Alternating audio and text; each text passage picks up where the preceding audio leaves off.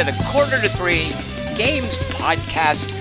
My name is Tom Chick, and my game of the week is not Agents of Mayhem because I can't get it to run, even though Deep Silver has been helping me for the last couple of days. It just won't start, and I don't know what the problem is. It's super frustrating. You should have called Deep Blue instead. My name is Bruce Garrick, and I'm not playing The Last Hex. I'm also not watching any movies called Hex, of which there are several. Ah. Yeah, there's like a Jonah Hex movie, I think. And my name is Jason McMaster, and I'm not playing Borderlands 3 because, well, it's not very good. All right. Well, we've all got our reasons. I think mine was the most rational and calm of the three of us. Yeah, I don't know what you guys are flipping out about. Mm-hmm. All right. Well, I want to tell you guys what I am playing first. Neither of you has played a game called Sea Salt. Is that correct? It's a game? It is a game, so I'm going to back up a little bit. I've eaten sea salt. Right? I've had sea salt before. Yeah, you got it in your mouth on accident, probably. Sure, and the game probably too. I recently watched a movie. I can't remember the name of it. I think it was called The Boat, about a killer boat. It's like a living boat. It's a ghost ship, but it's really just to shoot it. The movie, they got like a 60-foot yacht or whatever.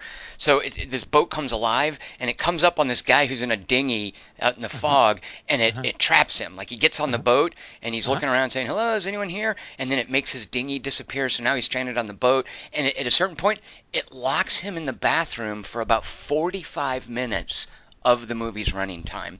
And one of the things it does to him, because he's in there for like days, is it pumps fresh water in there so that he can stay hydrated, and he drinks it. And when he drinks it, he yells out, because he doesn't know the boat's haunted yet. He thinks there's someone out there doing this. He yells out, "I know you're out there fucking with me. I know you're there," because he thinks they're pumping fresh water in. So then he goes to drink the water again, but now it's salt water, because the supernatural ghost boat can control the salinity of the water. It's like a water spirit. Yeah. Oh my God! What? Okay, let's talk about other sea salt, though. That was a good segue, by the way. The only thing I have to say is that the boat in German is Das Boot. So. Right. Right. Yeah. When I say the boat is that Wolfgang Peterson movie. What the heck is going on? I can't steal that. No. So. All right, so don't accidentally watch The Boat if you're trying to watch Das Boot. Yeah, be very careful with that one. And don't eat sea salt if you're going to play sea salt. Right, yeah, you know what, just don't eat it anyway. Electrolytes, especially if you're trying to hydrate, right. So I need to back up for a minute and tell you guys about a GameCube game called Pikmin. Is that what? Yeah, Pikmin. Master, you know it. What is it? What do you play it on? Some kind of Rubik's Cube or something? I think it was originally on the GameCube, I believe. It's a Nintendo product, Garrick, which is why you don't know what it is. No. Most Nintendo products are about like children saving the world or little fat mustachioed plumbers. Got it. So this one is not about that, though. It's about an astronaut who goes to a planet full of flower people, and he leads them around. And you're playing the astronaut, and his name is like Olimar, and he leads the little Pikmin around, and he makes different colors of them, and he uses them to solve puzzles, and sometimes to fight monsters. And the whole gameplay conceit is that you're moving Olimar around, and this swarm of cute little Pikmin, they're following you, and you're directing them, and it's a cool concept. And the Pikmin games ran for about 3 titles, which might have been about 1 title too many. But it's a solid concept that I've seen other games pick up. And the one that comes to mind most recently for me is a game called Oklos. Now, it's OK. It's OKLOS, but there's an H in there somewhere. I think it's after the O or after the K. It's a Greek word, and I know this because in the game you play a Greek. And your little dude is like Olimar in Pikmin, and instead of amassing little colorful flower people, you amass ancient Greeks, including like philosophers and mythical heroes. And what you do in this game, and here's my big problem with it, is you run around and trash ancient Greece. It's literally, you've got a mob, and your job is to destroy property because that makes you stronger to where you can then fight monsters and bosses and stuff. Why would you do that? I know, it makes no sense, because if there's one thing, there's this whole idea of the Greek mean, right? Like, Greeks should be calm and dispassionate and level-headed. I don't think of them running amok, destroying property when I think of ancient Greece. Well, maybe the philosophers, maybe it was making like a political statement. Maybe, and just maybe, They were fighting were the bosses concepts, like No, they were moral like concepts. no, come on, Yeah. it's like God of War, like Medusas and whatnot. Oh well, They weren't in a cave or anything like that. No, here, right. No. So here, maybe it was like a statement on the contemporary Greek economy. Yeah. See, But at any God. rate, I loved the concept of this, and it's there's something kind of delightful and gleeful about having these cute little things run around and trash stuff. Even though thematically it doesn't really make sense in Oklos. Oklos has a lot of cool unlockables, and it's super like overdone pixel graphics, so that's a little bit twee. But I really liked what Oklos was doing, except for the fact that why are ancient Greeks so intent on just destroying buildings? Because you literally do that. You send your dudes to a building and they mob around it and they bring it to the ground like they're just trashing stuff. They're occupying. It's occupy ancient Greece. Makes no sense. That's what RTSs used to do, where everybody would stand around the building like in a row and just beat it to the ground. No, Garrick, you're absolutely right, and that's probably why that appealed to me. Is because there's nothing quite so gratifying after building up a bunch of stuff in an RTS as tearing down McMaster's base or your base. Yeah. That's a very good point. But these ancient Greeks who are led by a philosopher, I don't understand why they're doing it. So what I want to tell you guys about is a similar game that makes perfect thematic sense that I've been playing, and it's called Sea Salt. Why? The name sounds a little innocuous because here's why this works. In Sea Salt, you begin. First of all, you're not running a dude around. You just have a magical cursor.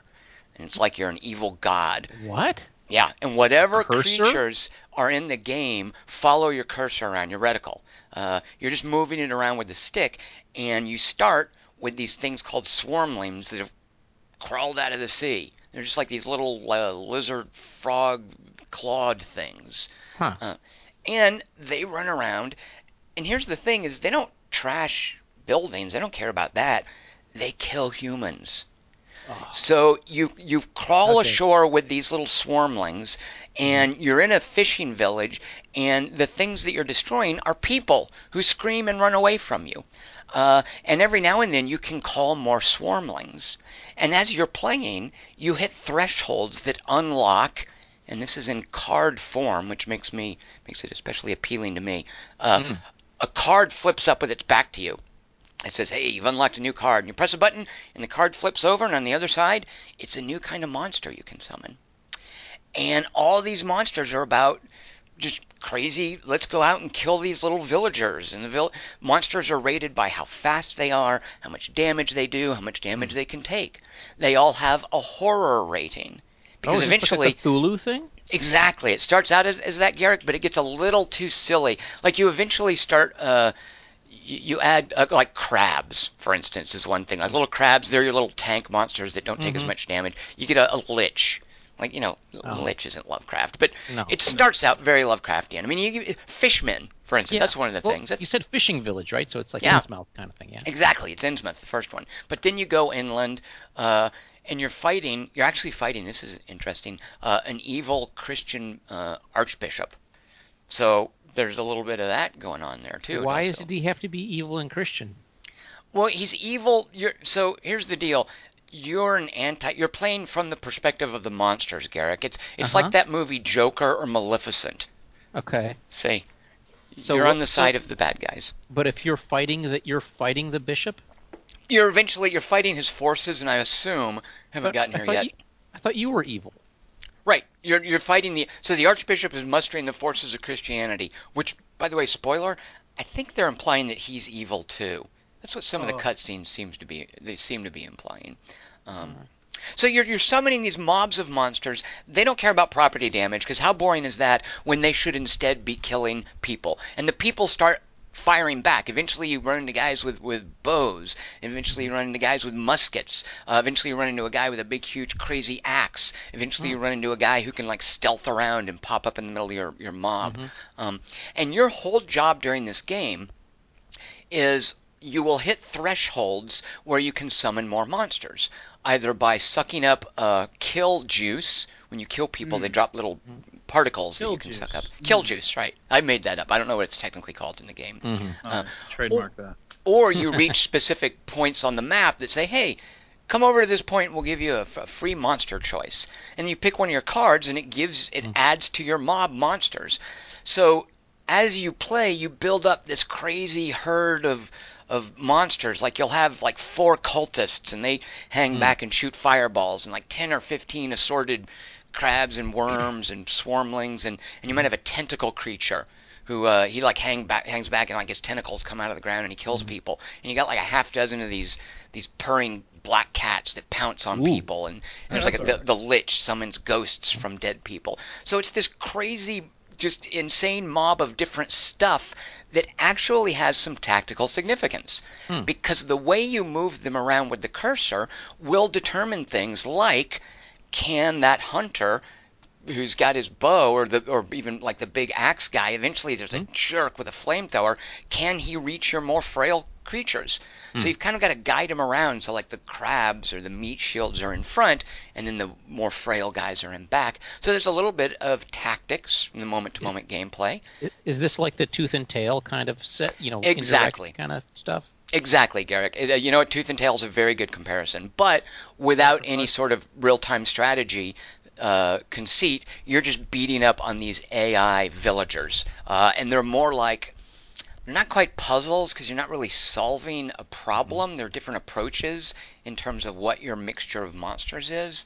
But here's the problem that I ultimately have with it, is you play through multiple, they call them rooms, but they're levels, they're areas. You go into a forest, and then you're in a village, and later you get to a castle, and I'm in these sewers right now. And each area is like maybe, I don't know, 5-10 rooms, and as you go through them, you will get some of your monsters killed, and sometimes you'll get all of them killed, and it'll just reset the room that you're in. So you can play forward through like 8, 9, 10 rooms and hit a dead end because you just can't get enough monsters to get through that current room. So what the game lets you do is back up all the way 5, 6, 8, 10 levels ago to when you first started and start it all over again. And that gets a little tedious. Also, there's no way to loading. I mean, man, the game lets you start a new game. That's Oh, no. Sorry, it does let you start in the last area you've unlocked, because you start out at Innsmouth, then you go into the Dark Forest, then you go into the Inland Village, and if I die in the Inland Village, I start at the beginning of the Inland Village. Now, this village will consist of, 10 different areas, and I have to get through all 10 of them and then fight a boss, by the way. So if you get to the boss screen and maybe you've only got 3 or 4 things left alive, well, you're out of luck. Go all the way back to the beginning of that whole area. And you also, if you're in the middle of playing, and it does take a while, it's a good 15, 20 minutes at least, you can't save your progress. Like if you want to, if I'm 8 rooms into the village and I'm like, oh, okay, I got to go do something else, I can't save the game. I just have to quit to the beginning of the village. Ooh, we can't pause it or anything? You can pause, Garrick. You can pause and leave it running. But I actually see this. Lame. It is kind of lame, but I do see this in a fair number of like roguelikes who think, and this isn't really a roguelike though, who think, hey, you're going to have no problem playing this 20, 30 minutes at a time, are you? Because that's how they develop it and how they play it. Right. Tends to be a way too common oversight. So Sea Salt, finally it works, moving this mob of monsters around. Thematically it's great. It's literally herding cats, which can be great. And it's just not hurting, but herding them. Yeah. It's kind of charming with its cute little approach to pixel art and all the different disparate monsters it adds in. Just to give you a little taste, near the end of the Dark Forest, you run into these people who are executing a witch. It's terrible. It's a poor witch. So you fight them and you kill them, and the witch says, you've saved me. I'm loose now. And the game says, hey, do you want to fight the witch or do you want to let her go? And I don't know which was the right, but I'm a monster, so I of course let her go, and that unlocked the Black Cat card for me. If I'd fought her, I don't know what I would have gotten. Yep. So that's like her Black Cat. Well, there's a whole herd of them, but yeah, I think so. It's like her Yeah. familiars. Well, Yeah. witches have black cats, yeah. They do. They do. Yeah. I heard McMaster, while you were describing it, mutter sacrifice in the background. Do you feel like there's any sacrifice to this? That's another good comparison, McMaster. Yeah. Well, you know. I mean, just this whole idea of moving crazy things around and enjoying them destroying stuff. And what Sacrifice and Pikmin and Oklos and Sea Salt do, and Tooth and Tail, is you're not just a god floating around on a free map. You are there on the map. You're manifest somehow. Where you stand matters. Like you're down in the midst of them in one way or another. So. How does it work with the cursor, though? I mean, you're moving a cursor. Can you just pick it up from one side of the map? I mean, is it literally like a cursor? Yeah, it's like a mouse cursor. It flies around. Some of the creatures are faster than others. Like the worms are the slowest, so they'll take forever to catch up. But one of the fast things you can research is a swarm of flies. The flies are almost instantaneously under the cursor. So you sometimes are kind of having to like paint routes and like drag the monsters to a certain area so that they can then attack from a certain direction. Yeah. So there you go. Sea Salt. I have some reservations. But overall, pretty cute, and I'm enjoying it. So there you go. Garrick, speaking of pretty cute, I mean, this is a like cutesy little artwork game, right? This isn't a dire, like dark, grim, gothic thing, is it? Well, I don't know. I mean, I'm going to talk about a game that I started playing because a friend of ours, T-Zone, Tony, got me. Yeah. He. I see McMaster's already on his guard. Tony and I have some disagreements. Tony's got very specific tastes, which is one of the reasons I'm surprised about this. Tony, he's like Mikey in the Life cereal commercials. He hates everything. Yeah. So the fact that Garrick's going to tell you about something that he gives a ringing endorsement, I think counts for something. So go ahead, Garrick. So anyway, I was playing. I was doing my usual thing where I click on random, completely obscure games in Steam and buy them because the Steam is recommending them to me somehow, and I just think, oh, this looks like I've never heard of this, and nobody's playing it, so let's try it. And they're invariably terrible. But there's this one called Last Hex, and I kind of liked it, so I wrote an email to you and to Tony and said, this is the game Last Hex. You have these cards. You go through this thing. It's kind of roguelike. You die, but you play this combat with cards. And then I explain the whole thing, and Tony writes back and says, that's just like a ripoff of Slay the Spire. And of course, I hadn't played Slay the Spire, and since Tony liked it, that made me feel like I never wanted to play it because I was going to go, And yeah.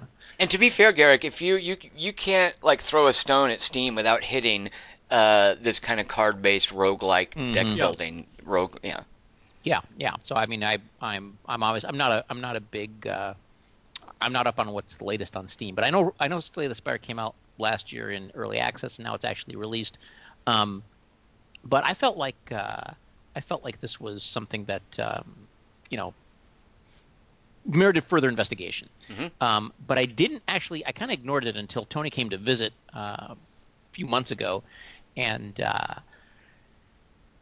he's like, well, just fire it up and just let me show you. So I fired it up, and I was playing around with it a little bit, and he showed it to me and showed me how to do things, and he watched me play a little while, and I was like, oh, this is kind of neat. And then I played it so much that he ended up having to send an email to my wife apologizing for introducing me to the game. So I actually, I have a question, Garrick. If he hadn't like personally showed it to you, and you had just like booted it up and futzed around with it, would you have been able to get into it? Or was the key to this Tony sitting down and saying, hey, let me show you this, and his enthusiasm kind of unpacking it for you? Would you have still been playing it?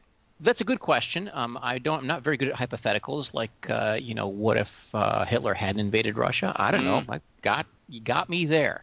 But what I will say about it is that Tony didn't actually so much show me the game as I booted it up and he was sitting next to me and I started playing and he's like, and his enthusiasm was sort of as a I don't know what you call it, as the spectator and cheerleader, right? I'd click on things and kind of figure them out, and he'd say, "Ooh, that's a good relic," or "Ooh, that's a that's a pretty good card."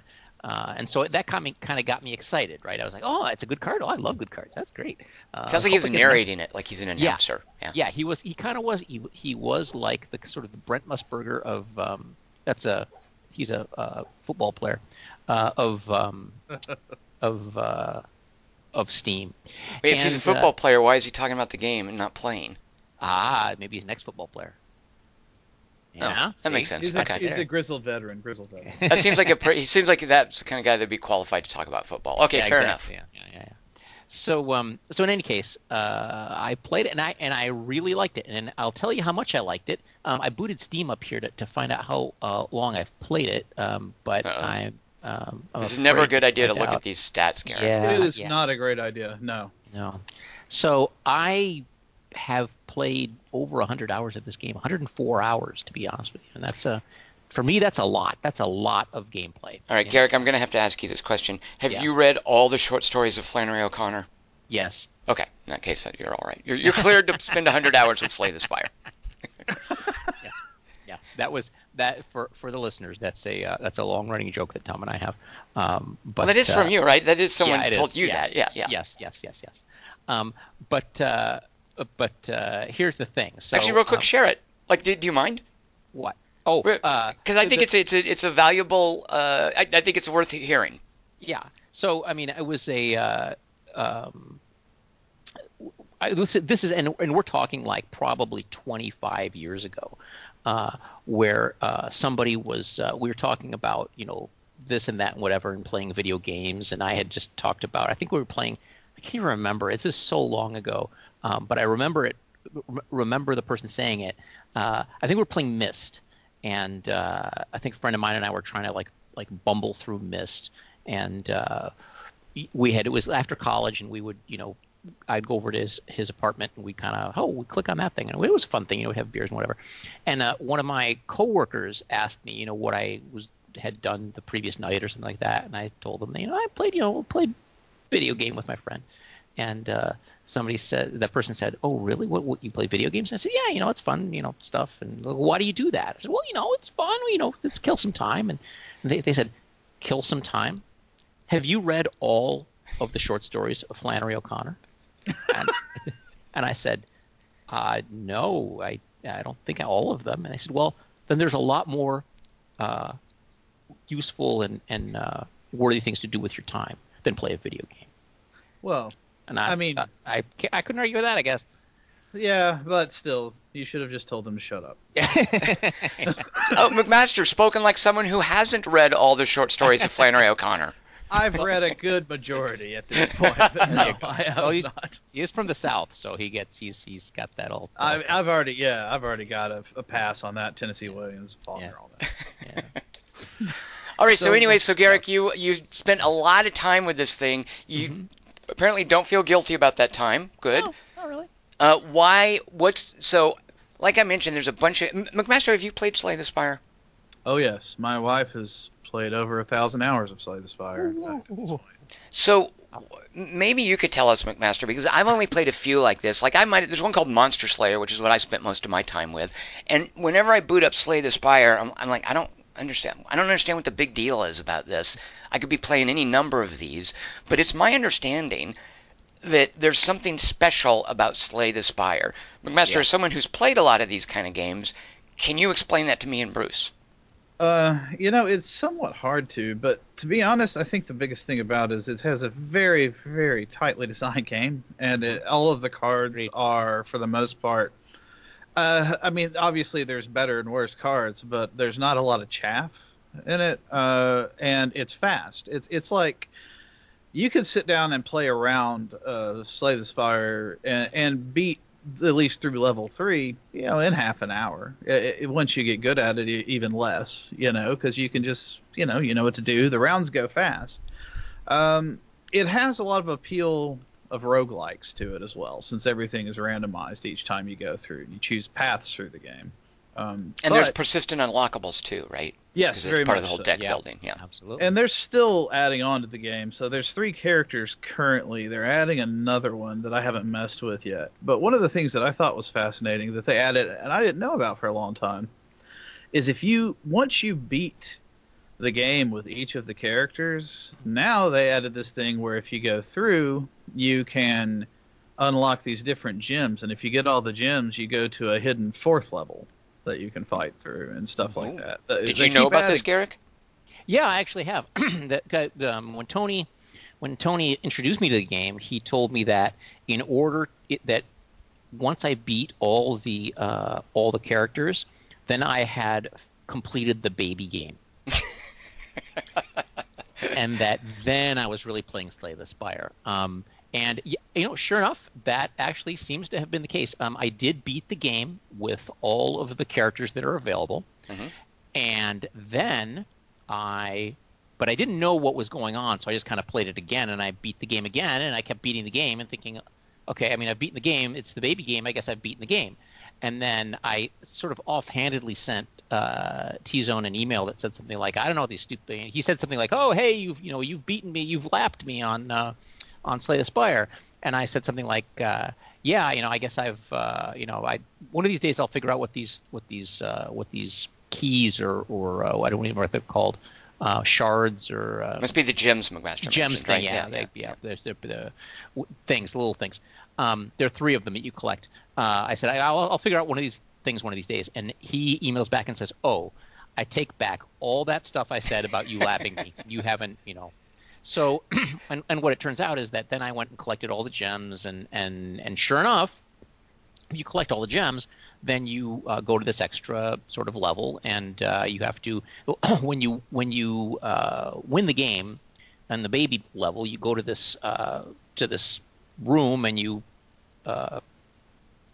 you're presented with this whatever it seems to be like the force behind whatever the evil that you're fighting, and it's presented as this beating heart, and then you die. Right. And I think and what you do is then and this is all spoilers, sorry everybody, you collect all the gems, and then you fight, you go through a series of bosses, and then you get the final battle is this 4th boss, which you actually get to fight the heart now, and it has a million hit points, and it's very difficult to defeat, but you can you can do it apparently. I almost defeated it once, and I've beaten the game a bunch. I've won with every character multiple times. But one of the things that lends playability that I've heard about, there are like high scores, right? It does have that whole pinball machine of playing to get higher up on the leaderboards thing, right? Yeah, there's a daily challenge as well. Mm-hmm. Sarah finishes in the top 100 every time, and has been in the top 10 recently. Holy few cow! times. Yeah. Jeez. That's pretty impressive. It's out of control. Like over 1,000 hours. McMaster, that must be intimidating to be married to someone like that. It is. So let me describe the game, and you guys tell me if I'm right. Okay. You get a deck of cards. It's unique for each of the 3 classes. A monster appears. It's got a certain amount of hit points, and it's going to hit you for a certain amount of damage. You've got hit points. So you play cards that do damage to the monster, and then your turn is over, and the monster damages you. Now you draw a new hand of cards. You play cards that do damage to the monster. Your turn is over. Now it damages you. If you kill the monster, eventually something's going to happen that you're going to either upgrade your cards or get better cards, and you just kill more powerful monsters, and you fight a boss. What am I not getting? All right, so the way the game works, just from the basic, is each of the characters gets a starting deck of 5 attacks, 5 defense, and 1 special card, or 2 special cards, something like that. Mm-hmm. For instance, the Silent, which is the poison character, 5 attacks, 5 defense, a card that you can use and throw away another card to get more block, and I believe a card that also applies a weakness. So each of the characters, they start with 3 mana or whatever it's called, power energy, and that's to play. That's what you spend to play the cards. Right. And the cards can have casting costs up to 5 because obviously you can boost that, but most of them are 1 when you start. So when you go up against something, it's going to give you an idea of what it's going to do. So it'll either think, oh, this is damage, or this is an effect I'm going to do. And you have defend cards that give you a certain amount of block. Those only work for the 1 turn. So you're throwing defend cards to get like 5 block apiece. And if a monster's going to do 10 points of damage, you need to use 2 defend cards to block all that. But you don't have to. You have a certain amount of health, and you can regain health. But the idea is this: you cycle through your deck very quickly, and there are multiple places in the game where you can remove cards and upgrade cards in your deck. Every fight you win, you get to choose a new card. You don't have to. That's Right. one of the things I think that people kind of, when they start playing, don't understand, is that it's better to skip cards if you don't want any of them or they don't fit Yep. in your deck. Yep. So the whole idea is you're fighting against everything, and you're struggling to keep your deck small for the sake of efficiency. Right. Because every crappy card you draw should have instead been a better card. I mean, that's a fundamental principle of deck builders. So yeah. Yeah, and the thing is the enemies in their effects, there's tons of buffs and debuffs, and they all have different little things they can do. But one of the most irritating things enemies will do is they'll add cards to your deck. Yep. Most of the time just for the fight, though curses and stuff like that will stay in your deck and do negative Ouch. things. But yeah, so they kind of inflate your deck and stuff like that, and it's just the different mechanics that all of the different cards offer you is fascinating to toy with. Like the Silent, for instance, is a thief poison character, and there's really two paths to follow with the Silent. You can use poison, which is my favorite, or you can use shivs. And shivs, you have to get these shiv cards, and they just kind of give you shivs, and they're zero casting cost attacks. But you can also get all these powers and bonuses and stuff that make them do more damage, because they don't do a lot of damage. Whereas poison ignores armor and stuff like that, and it allows you to kind of damage over time things to death. Kind of like World of Warcraft. Right. Yeah, and the Silent is a lot. It has a lot. Yeah, it's a rogue. Yeah. But the Silent's probably my least favorite because the other characters I think are more interesting. Like the Defect. They make really cool characters. Like the Defect is a robot that you can get these orbs that provide different powers, and they go off at the end of each of your turns. And depending on what they do different things, like give you armor or attack the enemy, give you extra give you extra energy. I mean, and stuff like that. But what you do as you go throughout the game, obviously, is you're trying to remove cards from your deck. You're trying to add good cards to it. And as you go, you're also getting artifacts. And artifacts, as we're all familiar, it's just kind of basic gameplay stuff. They break the way the game works in one way or another. So there's at least hundreds of artifacts in this game. And as you play it, you unlock more. So I hate that this is going to come across as awfully glib, and everything that you guys have said, I think it's also true of these other, and I confess this is out of ignorance. I've only futzed around a little bit with Slay the Spire. It never got to the point that it hooked me because I honestly never gave it a chance. I've only fiddled with it. But everything you guys are talking about are things that I see in like Monster Slayers. I just tried a game called Fate Hunters. That have that. I mean, this is just a roguelike deck builder. What it sounds like though is that Slay the Spire is just much more finely it's tuned. Yeah. I mean, I think I can speak to that a little bit because the the key to the game is that you play the game and you could theoretically say, well, I know how to win this game. I know how, I know what I need to do. I have a strategy for it. Like Jason was describing the Silent, which is this, rogue, and you get damage over time. And one of the key things to the game is that as you progress through the game, each time you get to a certain place, you have to make choices about, it's just a giant resource management. I'm getting to this place that allows me to upgrade cards, but it also allows me to heal hit points. So do I spend this resource on healing, or do I spend it on a card upgrade? And what you can do with your card upgrades is you can synergize them really well. For example, that Silent, the rogue, there are cards that allow you to double your the poison that's on a given monster. Well, you can then upgrade that card to give you triple the poison. Yeah. So then what you have is you do a couple triple poisons, and all of a sudden, you have 9 poison on somebody, and now you've got 27 on them, and then all of a sudden, you've got 81, right? Whatever, 27 times 3. And then again, I mean, if you put another triple on them, then you have 243, and then it's just, I mean, ramping up that fast is deadly. You have to have a very efficient deck to do that, but Yep. but that's a strategy. Well, then you'd say, well, why that's fine. Why don't I just play the game that way every single time? Mm-hmm. And the reason you can't is that the game only gives you certain cards when the card draw is based on rarity, and you can't just say, oh, I'm gonna get a bunch of those poison cards and I'll just collect Right. them, because you may never see that poison card. Right. And the thing that I think Jason is talking about, and I think he's completely correct about it, is that when you play the game, you are never going to be able to dictate what you're doing.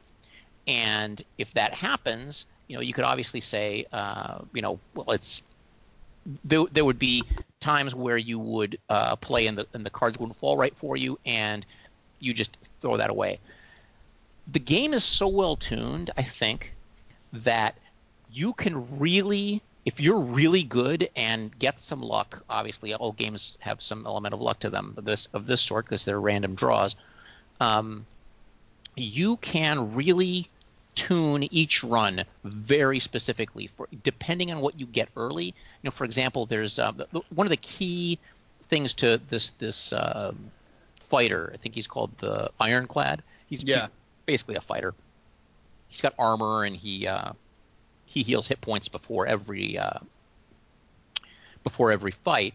Well, that makes him a paladin, Garrick. Okay, yes, that's good. That's a good point. That's it. He's also religious.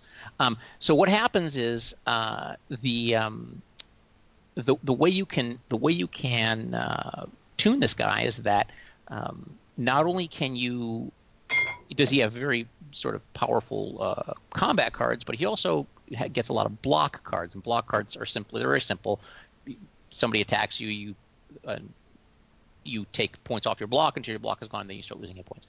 Well, there's a card called Body Slam, which allows you to, So what you can do is that the Body Slam allows you to apply all your block as an attack. And the great thing about Body Slam is that Body Slam upgraded costs 0 energy.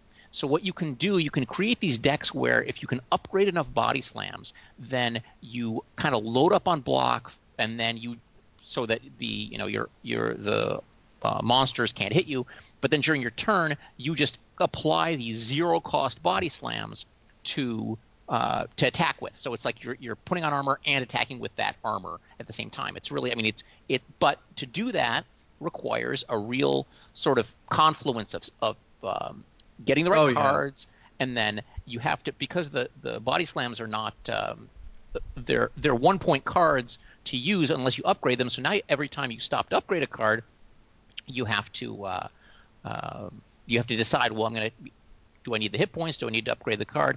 And then it just layers so many of these mechanisms into the game, because there are artifacts that you can get, what they call them, relics, which allow you to upgrade things, or you can have, for example, one card. When you get to the end of a level, you can transform cards into different cards. You can upgrade them. Sometimes you can upgrade a card because you ran into this random imp or something that he says, "Ooh, let's transform some cards." So there's a lot of randomness to it, but the game is just tuned so finely that you can find ways of turning all of these probabilities into something interesting with every run, which I think is quite an achievement.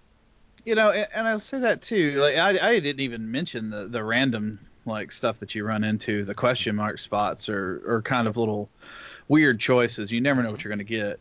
But I know this can be kind of a bad word, but it really is, to me, the tightest card game I've played since Magic.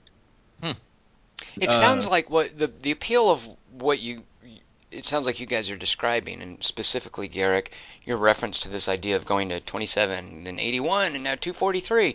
It seems like the game lets you do things that that could be considered abusive strategies, Right. but it's built to encourage you to do those, Yes. and it controls them with a degree of randomness and rarity, Yeah. where you won't always get the same quote-unquote abusive strategy.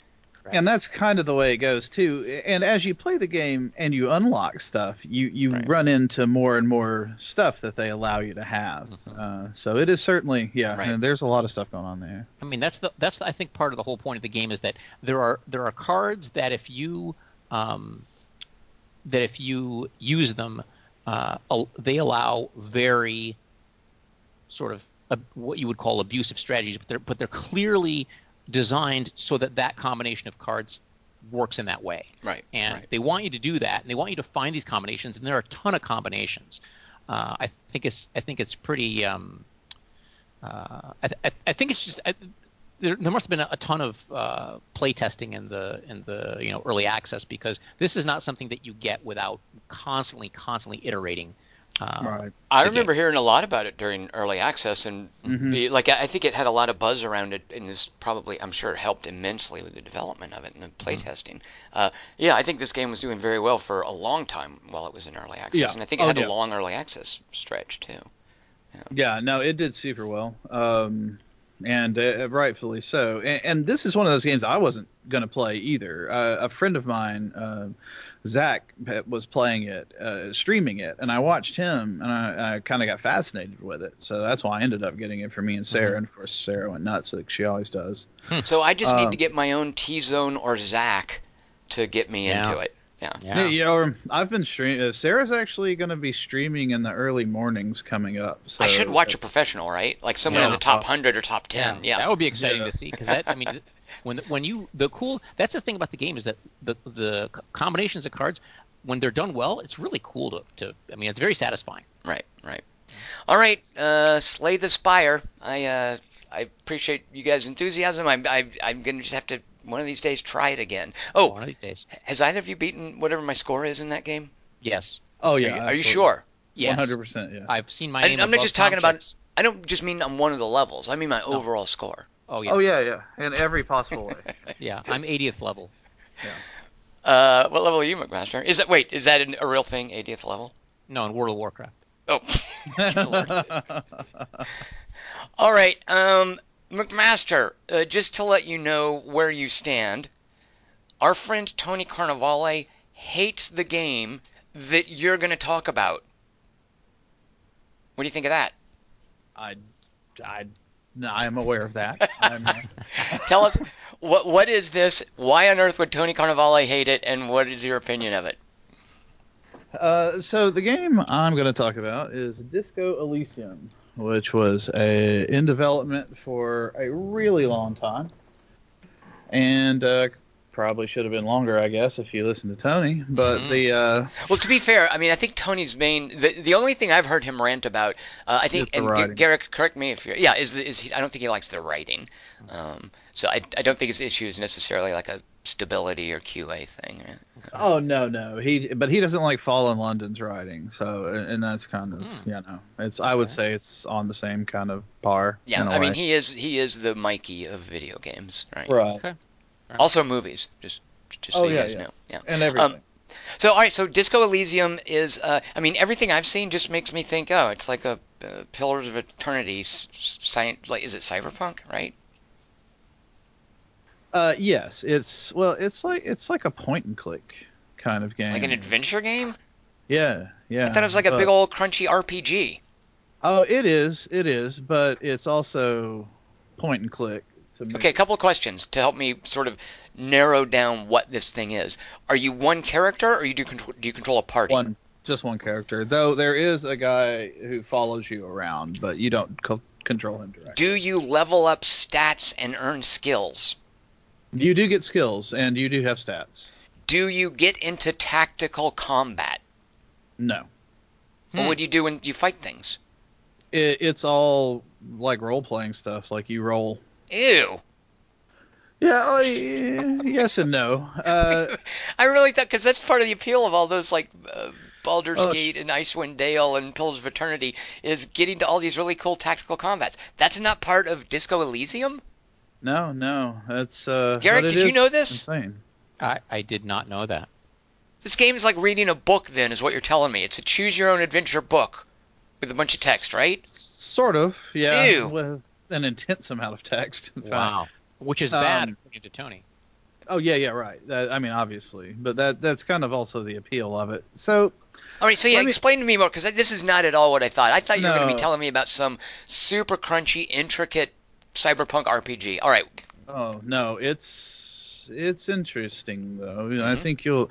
So the basis of Disco Elysium is, and don't write this down and try to steal this idea, as no one's ever heard it before. Is you wake up with amnesia, Oh, and but it's from extreme drug use and drinking. As Ah, you're, so you weren't on a shipwreck, for instance. no, you've been partying for Thank several God. days, and you Okay. wake up and you can't find any of your stuff. You don't know your name or what you look like or anything. So, but it's all about it. The game is so bizarre. You start off talking to your lizard brain because you're passed out, and you go past the lizard brain into your limbic system at one point. Uh, but the writing is all basically you talking to yourself or talking to your different skills. A lot of it is, and you're a detective, and how you kind of go throughout that is what really makes the game what it is. But Is when it you make cyberpunk? no, Okay. it's not. It's almost. I would almost say it's like steampunky, but it's also not. It's not. There's not like gears and stuff, but it's probably in between the two, cyberpunk Okay. and stuff. But it's not like our reality, No, and it's not like a hard sci-fi like Blade Runner kind of thing. no, it's not. Okay. But it is. So you're a detective, and there's been a murder in this town, behind the inn that you're staying at, or the whatever the hotel. Can I And just throw out a spoiler? I'm going to guess that you were the one who did it. no, you weren't. Oh, shoot. Thought I had It turns out, no, yeah, I know. But no, the when you make your character, I should have started here. You choose between four stats. It's like what was it? Psyche, physical. Anyway, it's dex, strength, intellect, and kind of like psychic Did you say deck? dex. Oh, Dexterity. dexterity. Right. Okay, right. So when I made my character, I put points mostly into intellect, a couple into physical, and psychic, and then 3 into the dexterity one. Hmm. And when you make your character, you have to choose a signature skill, and mine was visual calculus, which is kind of like the Sherlock thing, where you can Hmm. put together everything at a crime scene. You have a really high chance of being right about that kind of stuff. Like at one point at the crime scene, you see 8 sets of boot prints, and since I have such a high level of that, I could tell the weight and size and all that stuff of all the different people walking around and all that jazz. Hmm. But what makes the game interesting is that I'm trying to think, is it 6 or 7 skills per stat? And your basic for each of those skills is just starts at your stats level, and you level them up as you go. As you're going through the game in the background, at least I believe this is what's going on, is constantly rolling checks. And whenever And not telling you? yes. And whenever you make one of those checks, it tells you something. So if you are incredibly intelligent or whatever, you're walking around, you might notice stuff like you have one of the skills is encyclopedia. And if you have a high level of it, just information. Some of it useful, so a lot of it's not. Hmm. But you just know just information about everything. And that's part of the game is kind of wading through that to Now, when I decide what's when I useful and get what's not. when I get a piece of information because I have encyclopedia skill, do I know that cause and effect thing Yes. triggered? Well, I don't know if you do or not, but it kind of just pops up, Okay. and you'll have a conversation with that skill, which is kind of interesting as Wait, you have a well. conversation with your skill? Yeah, like if I have encyclopedia, it pops up and it says such and such and this, and I can question the skill about Oh. if I want to find out more information, or I can just completely throw it away or ignore it. Oh, well, that's even more explicit than what I was asking. Is you query the actual skill that you have and you interact with it rather Yes. than just being told, hey, you have this dialogue choice Right. because your intellect is Hmm. 8 instead of Right, 7. no. Okay. Yeah, and if you have like certain conversations that I've had in the game, it's just constantly being interrupted, and that's fine. That's how the game works. But it's like it's giving you all this information about the story and your surroundings, whether you need it or not. And so it's kind of this. It really is like a detective game in a way, because you have to sift through everything. Now, at the same time, you don't have to spend points in intelligence to be good at that stuff. You could also be physical, because some of the physical stuff is really cool too. One of the skills in physical is called shivers, and it's when your hair stands on end and stuff like that. So if you Spidey have a sense. high right, so if you have a high sense of that, then when something's wrong, or if something's out of place, or something unusual is happening. And another one that I think is really cool. Oh man, I can't remember the name. Oh, Inland Empire. It's a psychic ability, and it's the one that Shivers connects you to the city basically, and Inland Empire tells you about all sorts of like different psychic and mental things that are going on around, and kind of like your viewing of the world. But each of these skills, they offer different things. Like during a conversation, if you're talking, encyclopedia might come up and tell you more about a subject, or rhetoric might show up and tell you ways to break someone down. And Are there visual representations of what you're talking to, or just the word encyclopedia?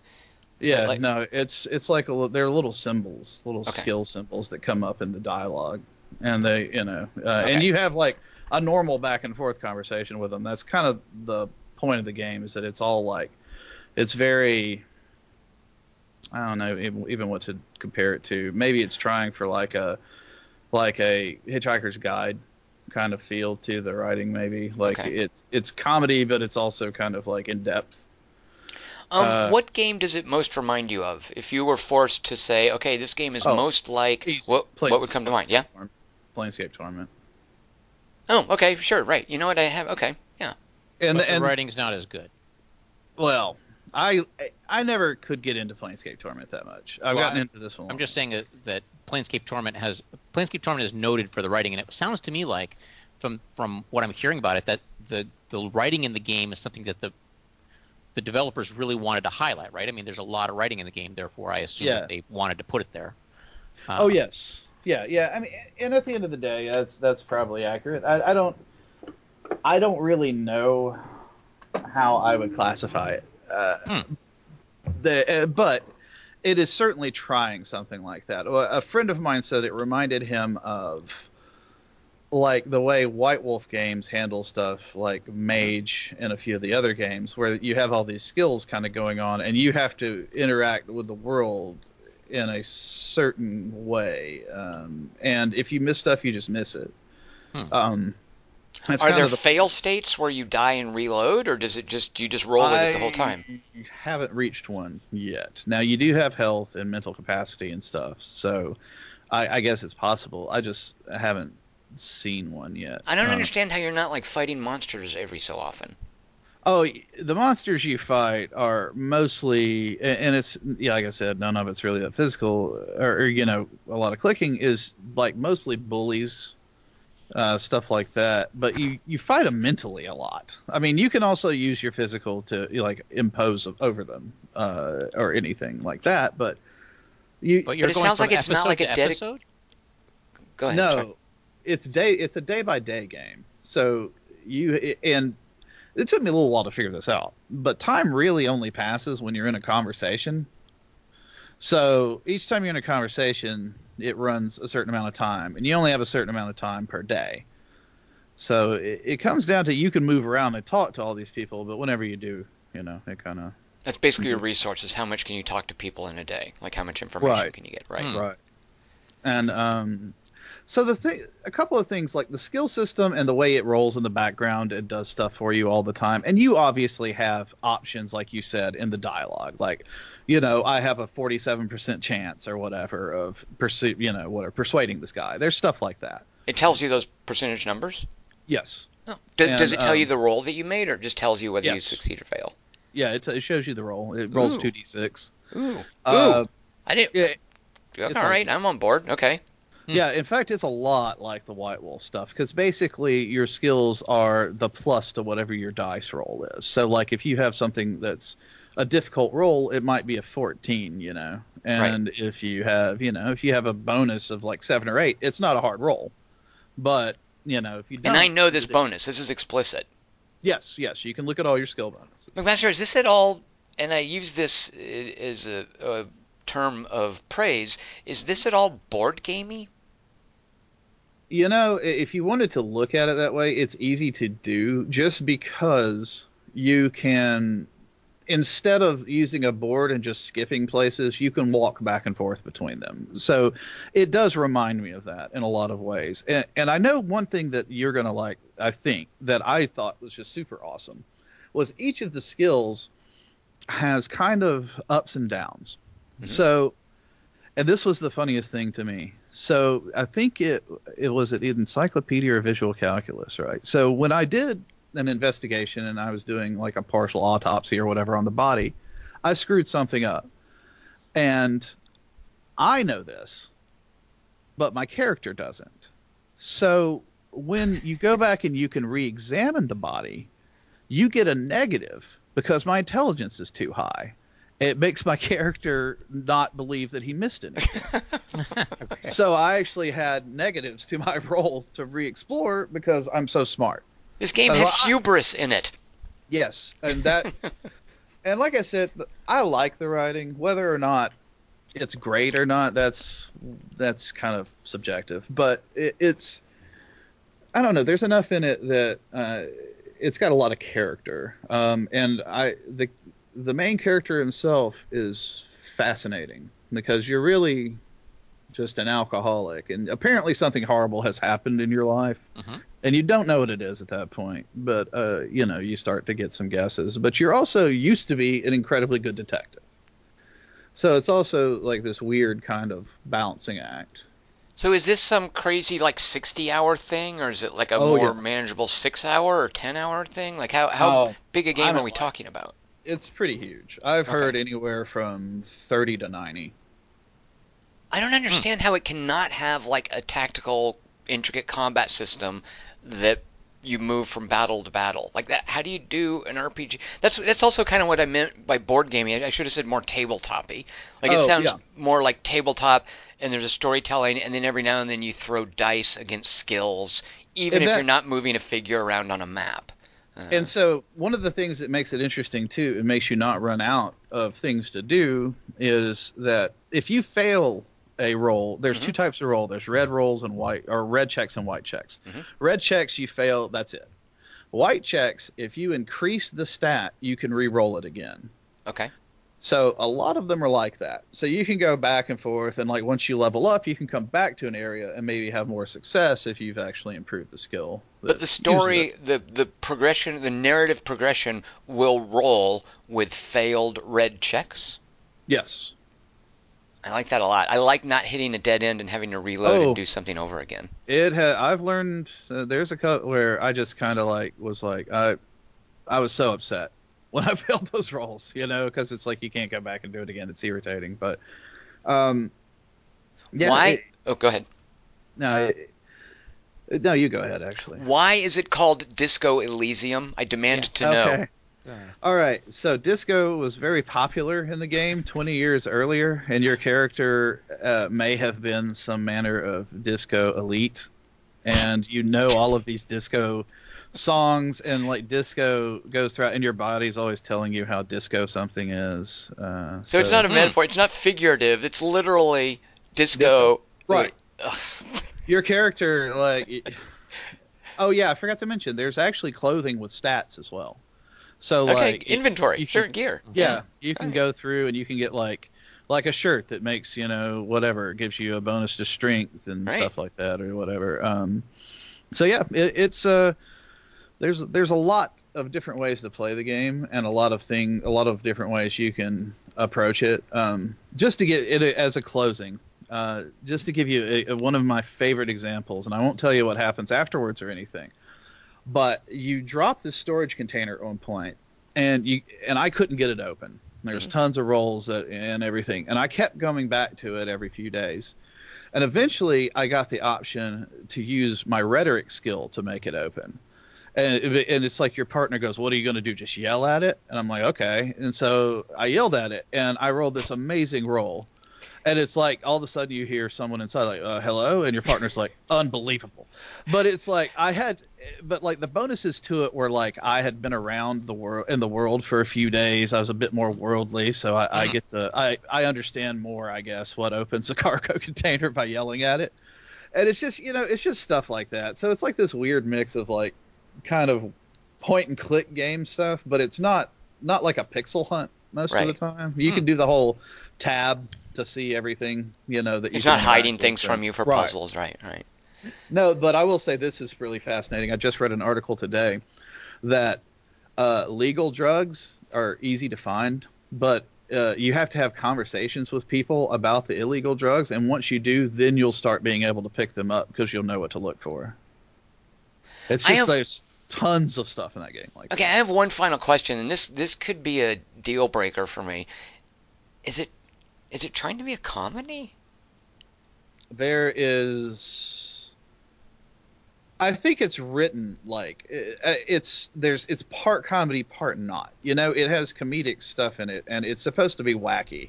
It reminds me more of a British thing. You know what I mean? It has like a Douglas Adams, like here. Right. It totally has a Douglas Adams. But it's not like Monkey Island. It's not like it's all whimsical, cartoony, fun comedy stuff. No. I would say it's more like you're playing a Hunter S. Thompson kind of character. Whoa. I mean, with everything that comes to, but you are certainly an alcoholic, and illegal drugs give you bonuses, and your body is constantly begging you to do different drugs and stuff like that. So it's all about alcohol, drugs, and trying to solve murder. I feel like you knew that saving the Hunter S. Thompson reference for the end would jar me and Garrick. I feel like you're manipulating us. Yeah. Well, and they go as planned.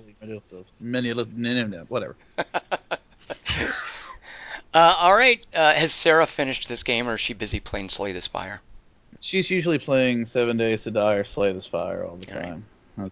Or no, Long Dark, one of its new episodes. Ah, right. Ooh. Sure. Episode 3. Does she know how to make fire? Oh, yes. Very much so, by God. All right. She's one up on Tom, then. Oh, yeah. Lord. Well, I've since been told how to make fire. I've never actually done it, but I have the, not the theoretical knowledge. I don't have the applied knowledge yet. That's easy to say. Yeah. Yeah. Until you're out there clacking stones together, I'm going to, Yeah. McMaster, I had no idea any of this about Disco Elysium. I mean, I was on sort of a a personal information blackout, just because I heard a little bit about. I think I thought for some reason it was a big, elaborate cyberpunk tactical combat game like Pillars of Eternity, and so then I was like, okay, that sounds cool. I want to try it blindly when it comes out.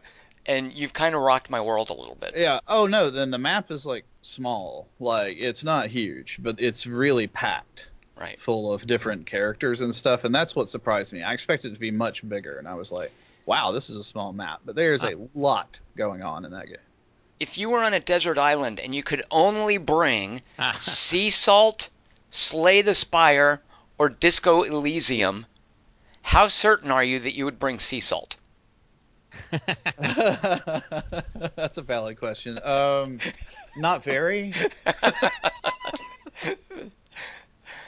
All right, so Sea Salt, Slay the Spire, and Disco Elysium. You guys have kind of. I feel like I chose the weak. I mean, this will happen. I chose the weakest one this week. Huh. Well, okay, we'll just mark that down. Yeah. It goes in your record. Yeah. So basically, it's 1 to 1 to 0. You guys are winning. Nice work. Very good. Listeners, thank you so much for joining us. I'll be back in a week to talk about board games, and then a week after that, we'll talk more video games. I am Tom Chick. I've been here with Bruce Garrick and Jason T. McMaster, and we'll talk to you guys later. Cheers.